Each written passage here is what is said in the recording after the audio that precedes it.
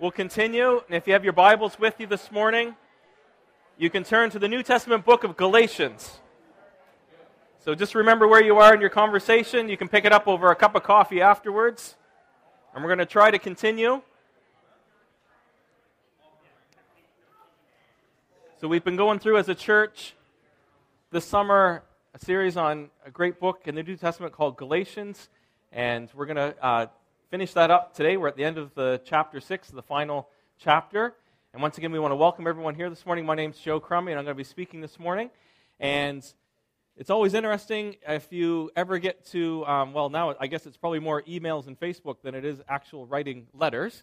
But when you're writing letters, when you get to the end of the letter, usually when you look at sort of the closing, sometimes some things get shared at the end of the letter that maybe reinforce what's been said already in the letter, or maybe you might add something that could have been left out, or maybe you share a bit more of your heart in sort of pulling things together. And so we're going to read together the last few verses of Paul's letter. So Paul, remember, had gone to these churches in this area of Galatia earlier. He had preached the gospel, this good news of Jesus Christ and how we can be free from sin and what happened on the cross and through his resurrection and can be followers of Christ, and how it's a gift, and how these people put their faith in Christ. And as Paul left and as he went to other areas, other teachers had come in and had, in a sense, disturbed the teaching of Paul and had begun to add other things and add on to Jesus. And Paul's writing this letter to this group of churches to help bring them back on track. And so we're going to pick up the very end of this letter. So let's read Galatians 6, and we'll begin at verse 11 to the end of 18. And this is kind of funny how we start out. Paul says, "See with what large letters I'm writing to you with my own hand." So, way to go, Paul.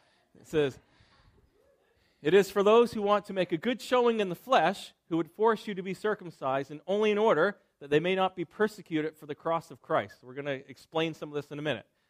For even those who are circumcised do not themselves keep the law, but they desire to have you circumcised that they may boast in your flesh. But far be it from me to boast, except in the cross of our Lord Jesus Christ, by which the world has been crucified to me, and I to the world. For neither circumcision counts for anything, nor uncircumcision, but a new creation. And as for all who walk by this rule, peace and mercy be upon them, and upon the Israel of God. From now on, let no one cause me trouble, for I bear on my body the marks of Jesus. The grace of our Lord Jesus Christ be with your spirit, brothers. Amen. All right.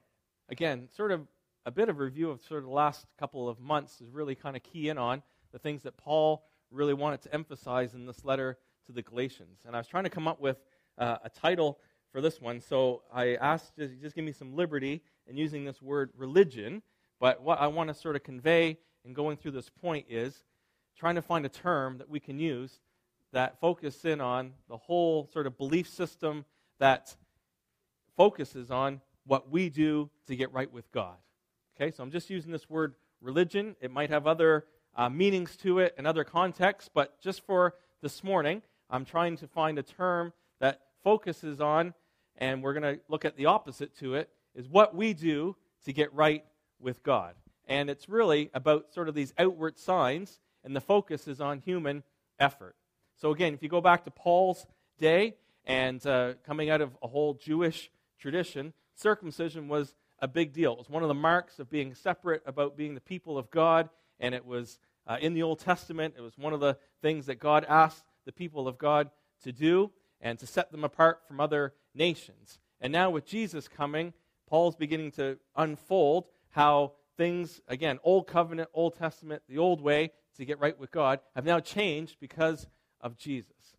And this whole thing about this outward appearance is what gets you right with God, where the focus is on what we do to get right with God. And maybe in our day and age, we don't have circumcision as a big issue on whether or not that's going to be your outward sign that you're a follower of Jesus Christ. However, if you sort of take the principle that that's what the issue was about, then we've replaced it over 2,000 years with many other things that we can, as Christians, sometimes do, sometimes intentionally, sometimes unintentionally, that we say, these are the things you must do to get right with God. And I'm sure if we went out, even among our crew right here this morning, then I'm sure many of you, if I were to ask you, maybe what are some things you hear, maybe you think about, or you've heard growing up, or you think in our day and in our age, that if I said, hey, I'm calling you to get right with God, what do you need to do to get right with God? And I've just put down a short list of some of the things that we can think about in our day and in our culture. Okay? And one of the things I think top on the list is, in order to get right with God and to show that you're right with God, you must go to church. So that's one answer on the board. And again, depends on how you define church, but that's the whole thing of this whole concept is you go to church. Another one is you must read the Bible. You must take time to pray. Okay, and the list goes on, let alone some other things that we get into. You must help the poor. You must give money to the church. And then we get into different rituals as well. You must be baptized. You must do this. You must take communion. You must do all of these things. My point being is that sometimes we, as a religious even society, can place these things on people. Sometimes knowingly, that's what actually people believe. In order to get right with God, you must do these things. And we're keeping score on it. Or sometimes unintentionally. We might not even really believe that, but sometimes that's what we come across as speaking sort of as a leader of a church. We can sometimes come across that way, even if we're well-intentioned. But the focus is this. It's what you do to get right with God.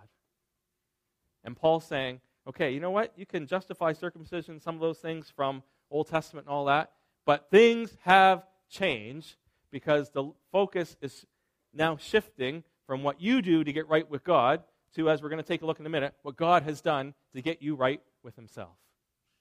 And so there's a big change coming. And I think you could even argue that a lot of these things that we've just taken a look at are good things. So it's good that you go to church, depending upon how we phrase that. It's good to read the Bible. It's good to pray. Okay? It's good to take communion. It's good to be baptized if you're a follower of Jesus. All those things are good. The point being is, if those things take the place, okay, and we put those as the primary things of you getting right with God and dealing with sin and being justified and all these things, if those things take the place of Jesus, then we're like Paul, you're preaching a different gospel. And sometimes in Galatians, I think you can think, well, circumcision, all this stuff, who wants to talk about that? Okay? The problem is, in our day, in our age, if Paul was writing to us today, he'd be saying, what are you doing, you religious people? You're making people do this and that and the other thing, and you're missing out. You're saying, in order to get right with God, you must do all these things. And Paul's saying, even if they're good things, if they're taking the place of Jesus, then we've got a problem. And Paul's writing to these, really, he's coming against false teachers. He's kind of like a lawyer. He's coming against them saying, these are the things, okay? And in his last few sentences, he's reiterating what he's just spent 6 chapters on, going across. Okay? If you think religious duty, religious things are going to get you right with God, we're wrong. We're misled. We've got false teaching. We're going to come back in a minute, take a look at what's right. And Paul hammers against these false teachers as well. He's saying the only reason they even want you to try to do these good works, the only reason they want you to get circumcised and all these things is, actually it's all selfish motives for them. So they're not even doing it out of a good heart. He's saying they just want to look good. They want to be able to say to other people, look at all the people that we've got following us who obeyed us, so that it's a numbers game so that we can look good. Paul also says this, they're just doing it to avoid persecution.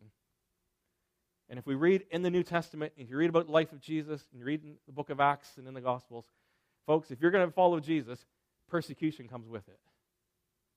That's one of the things that's tied together. So if you look at the life of Jesus, he was persecuted.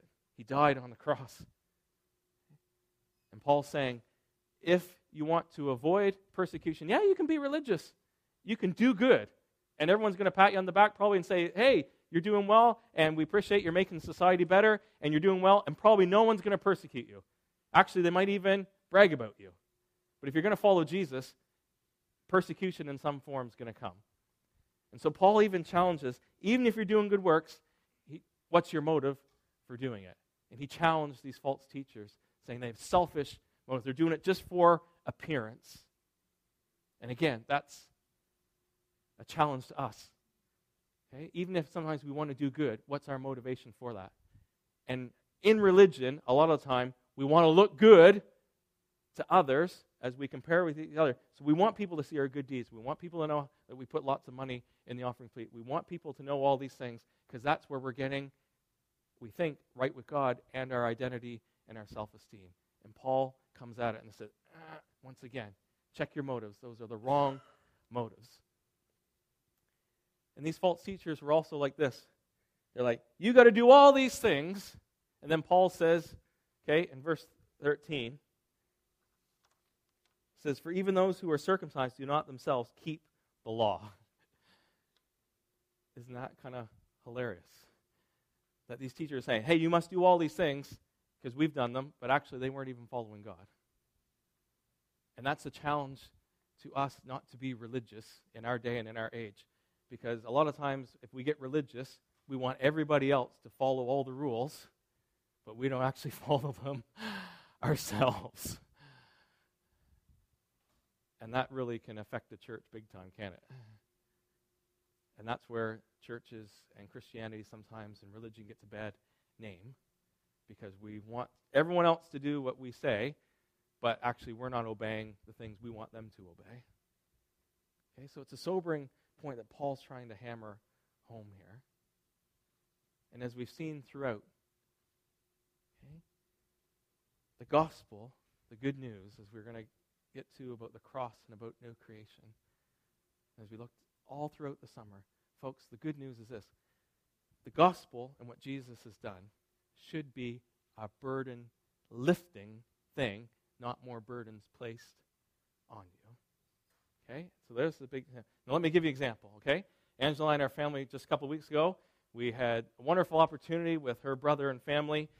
They treated us, which was wonderful, to join them in Mount Tremblant outside of Montreal, big ski resort. They had a chalet there, so we joined them for the week. And without us knowing it, while we were there for a week, that next weekend was the Ironman competition. I got introduced to a whole new religion, folks. Okay, I'm serious. So all week, everything around was, so we were there the week of leading up to. So at first, when we just got there, it's all the Ironman things, but like there's no people. By the weekend, it came. I'm telling you, there were like thousands of people there. I have never been around so many fit people before in my life.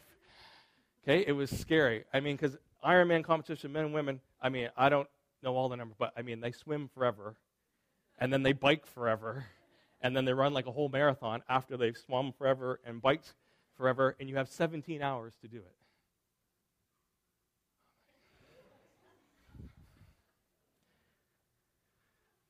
Now here's the thing. For a little while, it really influenced me, because for a little while I'm there, I'm going like, I want to get in shape. Like, I need to get in shape. Like, I'm in horrible shape. I thought I was in good shape before this, but now I realize I'm not in good shape. And for a little while, I was like, man, I get home, we're changing the diet, we're going to do all these things. But after being there for a long time, you know what? After a while, you're just like, forget it. Give me another hot dog and another Coke. I'm never going to match up to these guys, so I might as well just enjoy my food. You know what? Sometimes when we get religious, that's what we can kind of be like. Okay? Here are all the rules. And sometimes there's good motivation. Sometimes, hey, I've been around people that they seem to have their act together and they seem to be, and you know what? It makes me want to do better. But then when I see all the things that I need to do in order to get right with God, or I think to get right with God, my motivation quickly decreases. And just like those Ironman, actually when I compare myself to, I lose all motivation, and I don't even want to even try. Because we feel the burden. Okay? A lot of, we can be influenced by other people. We hear stories on the internet and everything about these people who do good and they sacrifice and all that. And there's a part of it you go, wow, that really stirs me to become a better person. But in, day out life, you realize, you know what? I ain't that person. I'm not really a hero. And actually, you know what? Most of the time, I don't even do very good. And when we heap religion on people and we say, you got to do this, you got to do better, you got to try harder, you got to do these things, what we do, actually, it's more burdens on people. Jesus came, and he was our burden bearer, and he lifts the burden. So my challenge to you here this morning is, if you feel burdened by I got to do better, and I got to do more good and all these things, yet you feel the weight of it, and actually you feel smothered, and actually you feel like I won't even bother trying because I can't even start, then that's not the gospel of Jesus Christ. Okay? And that's where we transition. We go from religion as what we do to get right with God, where the focus is on our efforts, where Paul picks out the cross, and he says, this is what God has done for us. And Gary already said it during the worship this morning, tying things together. This is what Jesus has done. Where the focus, he goes, far be it for me to boast except in the cross of our Lord Jesus Christ, by which the world has been crucified to me, and I to the world. So we transition from religion being, what do you do to get right with God? All these even good things, but they might take the place of Jesus. Paul comes back and says, I'm not going to brag about anything. Okay? And in his day, it was a big thing to brag about, that whole Greek-Roman culture about your successes and achievements and everything, which sounds very familiar to our culture. Paul says, I'm not going to boast about anything. And as we read in other letters, Paul had a lot to boast about, but he didn't go there. He says, the only thing I'm going to boast and brag about is in the cross, which is absolutely ludicrous, especially in his day. Okay? The only thing I'm going to boast in is the lynching of Jesus Christ. The only thing I'm going to boast in is the murder of Jesus Christ. That's the only thing I'm going to boast in. You're like, what are you talking about, Paul? The cross that people didn't even want to talk about. It was a horrible thing. But Paul humbles himself, and he's saying, I'm going to boast in the one thing in history that is forever changes everything. I'm going to boast in the shame, okay, of Jesus going through the cross and how that changed history, because it proved that God loved us, and it proved that God has made a way. When we weren't able to do enough good works, we weren't able to keep all the law, we weren't able enough to do enough Bible studies, enough going to church, enough praying, and how long do we pray, and how many doors do we knock on, and how many things do we give to the poor, and how many things, all these good things that come after, but we try to do those things to get right with God. And Paul did those things as a Jew, a very zealous Jew. He's saying, I could have boasted in all those things, my heritage, all those things. No, I boast in the cross of Jesus Christ. And I boast in the thing that has changed history, where a man died on a tree, on a cross, because that shows what God has done for us. So the transition from being just religious to being a Christian is that we don't put our performance of what we do for God as the focus. Actually, we put our trust and our position in what God has done for us through his Son, Jesus Christ. That is the crux of the issue. That is it. And that's what Paul's been trying to hammer home all the way through. Let me just read you a quote from Timothy George, one of the wrote this commentary, one of the ones I've been reading. And he says this about the cross. He says, what happened to Jesus outside the gates of Jerusalem is, of course, the decisive and controlling event of redemptive history. But something also happened to the cosmos, the created realm, on the day Christ died. The creation itself, cracked and groaning under the weight of sin, is yet to be redeemed on the basis of the cross of Christ. When Jesus died, the earth quaked, the sun refused to shine, and cemeteries were disturbed. If you've ever read of that, that's a weird one, okay?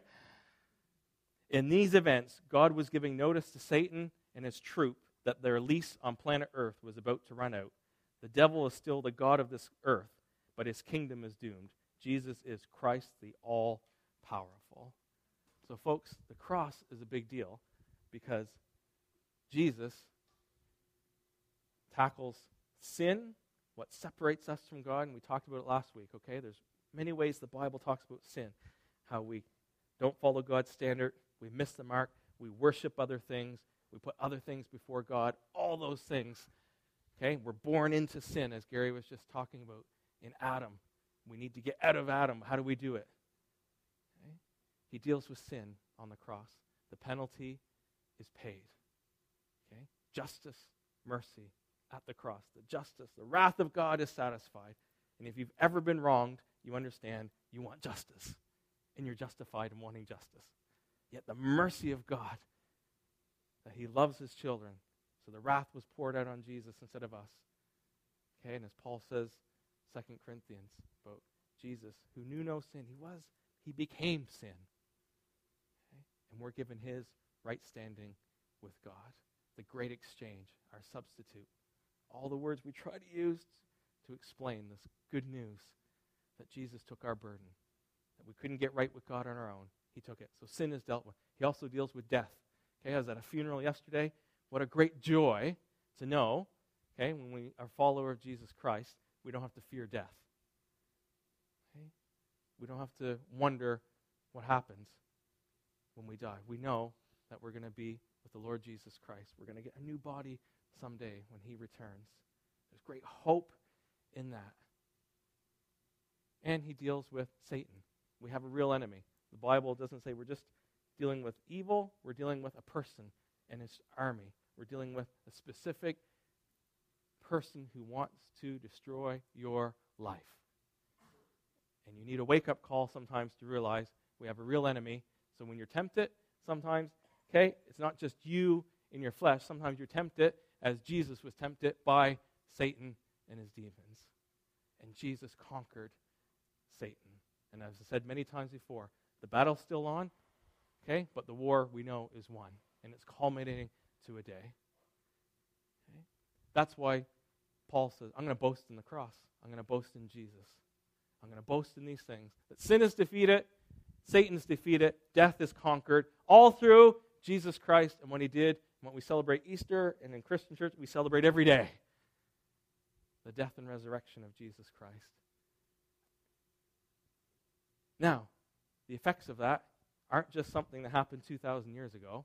There's something that when we become followers of Christ, and we're going to get into it in the new creation, Paul brings in a whole other thing. He says this, not only was Jesus crucified, and when we put ourselves in Jesus, we're crucified. Our old has gone. Okay? This happens. We're crucified to the world. And what do we mean by that? Let me just try to quickly. Okay? What we think is important, that we brag about, that we boast about, that we make ourselves feel good about ourselves, and we compare ourselves to others. When you're a follower of Jesus, those things and the impact and the influence and the power and the grip they have over your lives, they lose their power. So we're not into, all of a sudden, any more achievements, as that's our identity.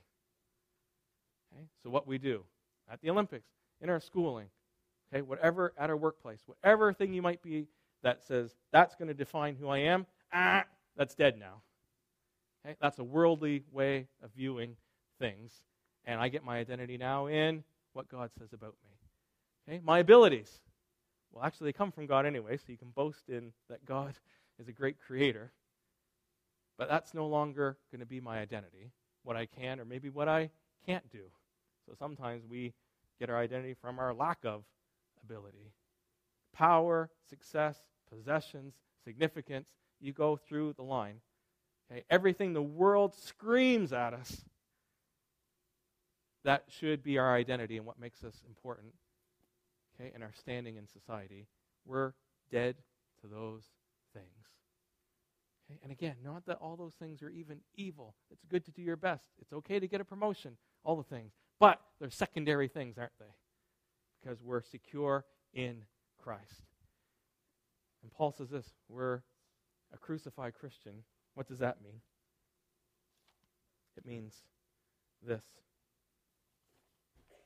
that we no longer put ourselves as the number one controller of our life. That when we crucify with Christ, our old dies, and now we have a new master, we have a new leader. His name is Jesus. And we follow him. And this is what our world would tell us right here. I will decide exactly how I live my life. That sums it up right there.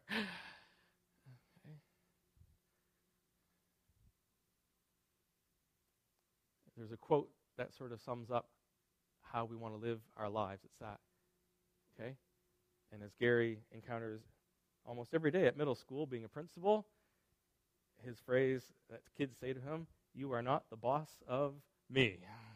This is just another way of saying it, okay? I will decide exactly how I live my life. Thank you very much. And when we become a Christian, you know what? We die to that. And there's a stake in the ground. When we become a Christian, we're born again, as we're just going to look at quickly, as a new creation. That's a moment in history when we submit ourselves, and that's when we say, Jesus is Lord. Jesus, you are now Lord of my life. You're the leader. I'm going to follow you. And there's a daily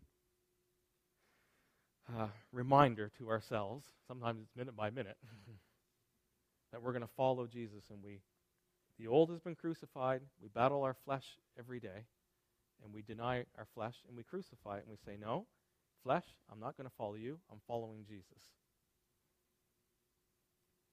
And that's only made possible, as we've talked about earlier, through the cross.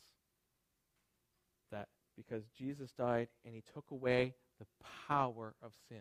So he's dealt with the penalty of sin, but he deals with the power of sin. And folks, the good news, as we were singing this morning, stronger you are, stronger sin is broken. Not only is paid and we're right with God by putting our faith in Jesus, the power of sin is broken.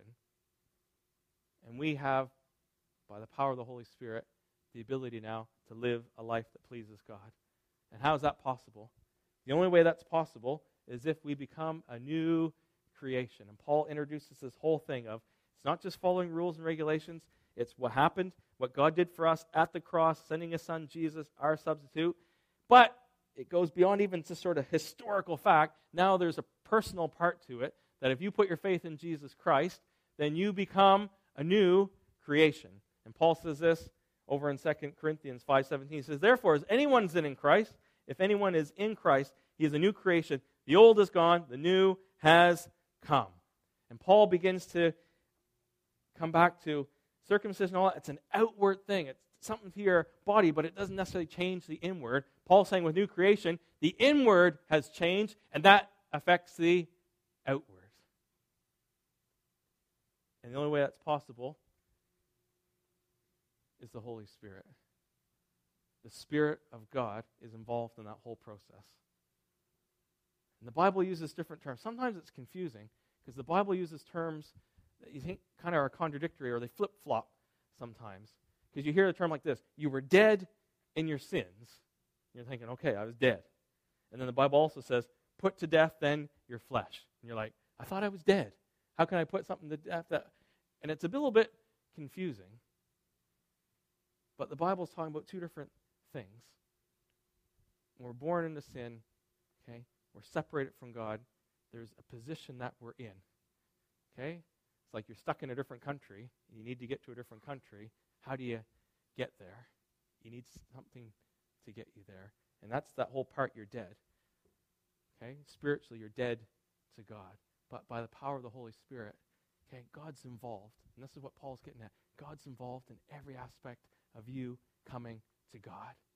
So you can say, I found Jesus. Well, we understand part of that. But actually, if God wasn't at work, you would never have found Jesus. He found you. Because when we're dead, it takes the Holy Spirit to even wake us up.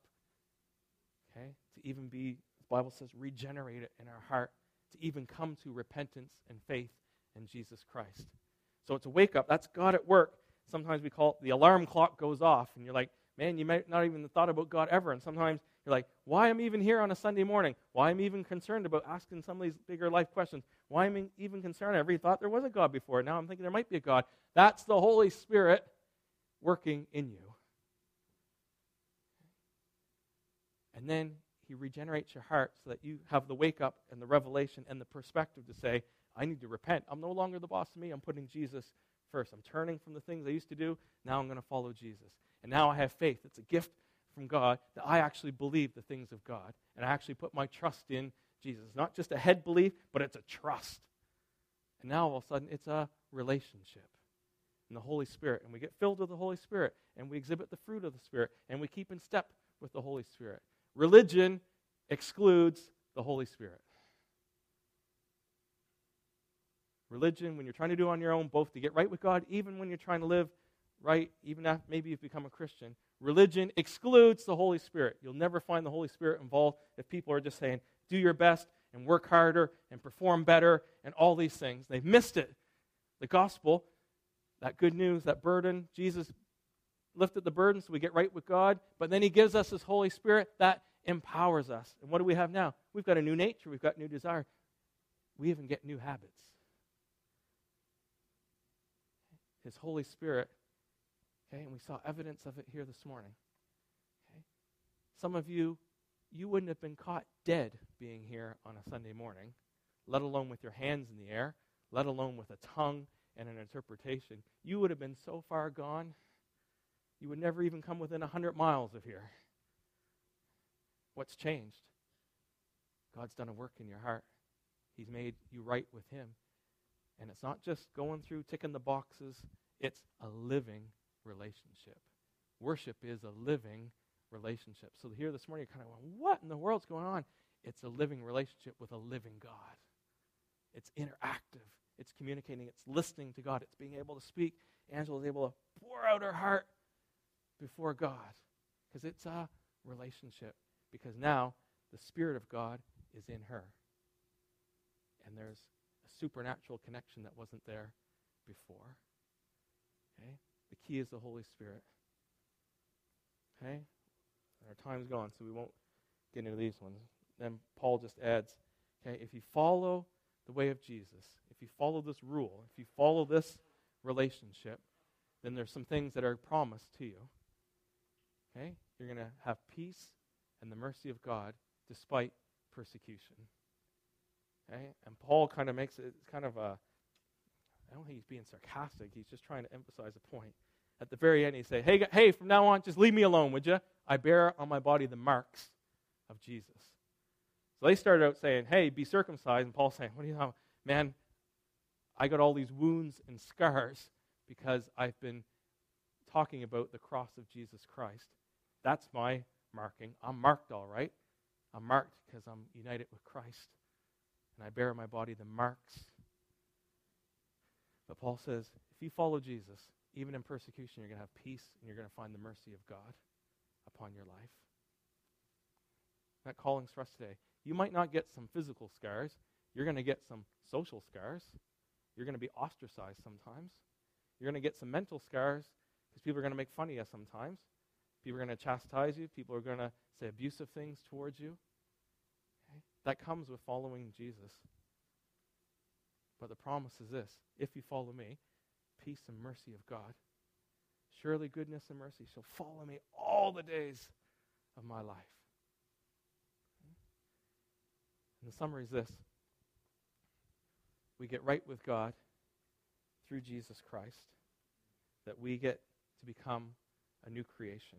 It's not just following rules and regulations and what we do, okay? It's what has God done for us, Jesus Christ. It's his Holy Spirit making us aware and revealing who Jesus Christ really is, what he did 2,000 years ago, but he's alive today. And folks, it's a new creation. We can't go over that. Okay, we can't legislate good works on you. You can't say, hey, you want to be part of this church, these are all the things you must do. If you haven't been born again and become a new creation and God's Spirit changes your nature and your desires in your heart. Okay? So much better when God stirs our hearts. Okay, I was just thinking this morning, worship, man, I wish we could have our prayer meeting right after this meeting, because some of those words that came through about just being able to pour out our hearts and like, man, I can't wait for tag tonight to pray. We get to pour out our hearts to God. Now, folks, man, if I would rather be at a prayer meeting than watch NFL football on Sunday night, God's done a work in my heart. That's the real deal. Why? Because he's given me a new nature, new desires to be with him, and now more about the things of God. So how do we get right with God? It's not on our performance. It's not on what we do, even if they're good things. We come through Jesus Christ, who's made a way for us to get right with our Father in heaven. Okay? How do we live life? We come to Jesus every day. Say, Jesus, I need your Spirit today. Fill me afresh with your Holy Spirit that I might be about good works. But I know my motivation is, even if I fail sometimes, that's not where I get my identity. My identity is in what you say. And you empower me to follow Jesus. And it's exciting. Okay, it's great praying for people to be healed. Okay, it's exciting to be able to share with others what God's done in our life. It's great to be able to worship together. Even if we don't understand all the things, we're learning together. Okay, it's great to be in life groups together. Okay, sharing lives with different people, but Jesus being the common thing that holds us together. And we get to enjoy, okay, life in God's Spirit. And Andrew, I loved what he prayed in his prayer about rest, and he's just like, God, teach us just to enjoy you. What a radical thought. That we get to enjoy God. That will change a religious mindset very quickly. Okay? Because religion isn't usually about enjoying God. It's about pleasing God. How do we please God? By enjoying God. It's a radical change. So I encourage us here this morning. Okay? Many of us say are Christians. Here this morning, this message is for us that sometimes we can slip back to being religious. Man, if I can just feel a little bit guilt, feel a little bit shame, if I just do better, if I just do this, then I'll get right with God and God will be pleased with me and we'll get back on track. You come to Jesus, as we talked about last week, and we get restored. We confess our sins. We humble ourselves. Say, fill me with your Spirit. God, empower me because you do love me. Okay? And I just want to enjoy you. I want to spend time with you. Maybe you don't consider yourself a Christian here this morning. Maybe you think being religious is the way, and you're like, me with the Iron Man. Man, I could never match up to some of these guys, so I won't even bother. Okay? That's not how you get right with God. Like every one of us, you come to Jesus. Okay? It doesn't matter your background. It doesn't matter you come from a religious background, non-religious. It's the same for every single one of us. And that's the good news. He's bore the burden for us. Okay? We can come to him. We can receive life today. And we can go on receiving life every single day. You can become a new creation. And we'd love to be able to explain more what that means and what that looks like. Okay? As we continue on in church life. Okay, let me pray, and then we'll bring things to a close. Father in heaven, we just thank you today. Again, for your word. We thank you for your Holy Spirit who's here. We believe stirring hearts and bringing revelation and understanding. And thank you that when we open your word, we're not, Lord, we're not left in the same, that you speak to us. That word penetrates. The word comes and reveals Jesus. And we thank you, Holy Spirit, that you're here right now. And my prayer here this morning is for every person here to not focus on what they can do, what I can do, but what you've done for us and what you're doing in us as a new creation. God, I pray, Lord, that scary, that word, that, Lord, I just pray you change our perspective from trying to be religious to actually boasting in the cross that Jesus has made me right with my Father and he's put his Spirit within me so that we can live a life that pleases God and we get to enjoy God both now and forever. Holy Spirit, come and do what only you can do. Bring revelation, bring conviction, bring clarity, bring new life, I pray. In Jesus' name, amen. Amen. All right, Gary, we'll hand things back to you.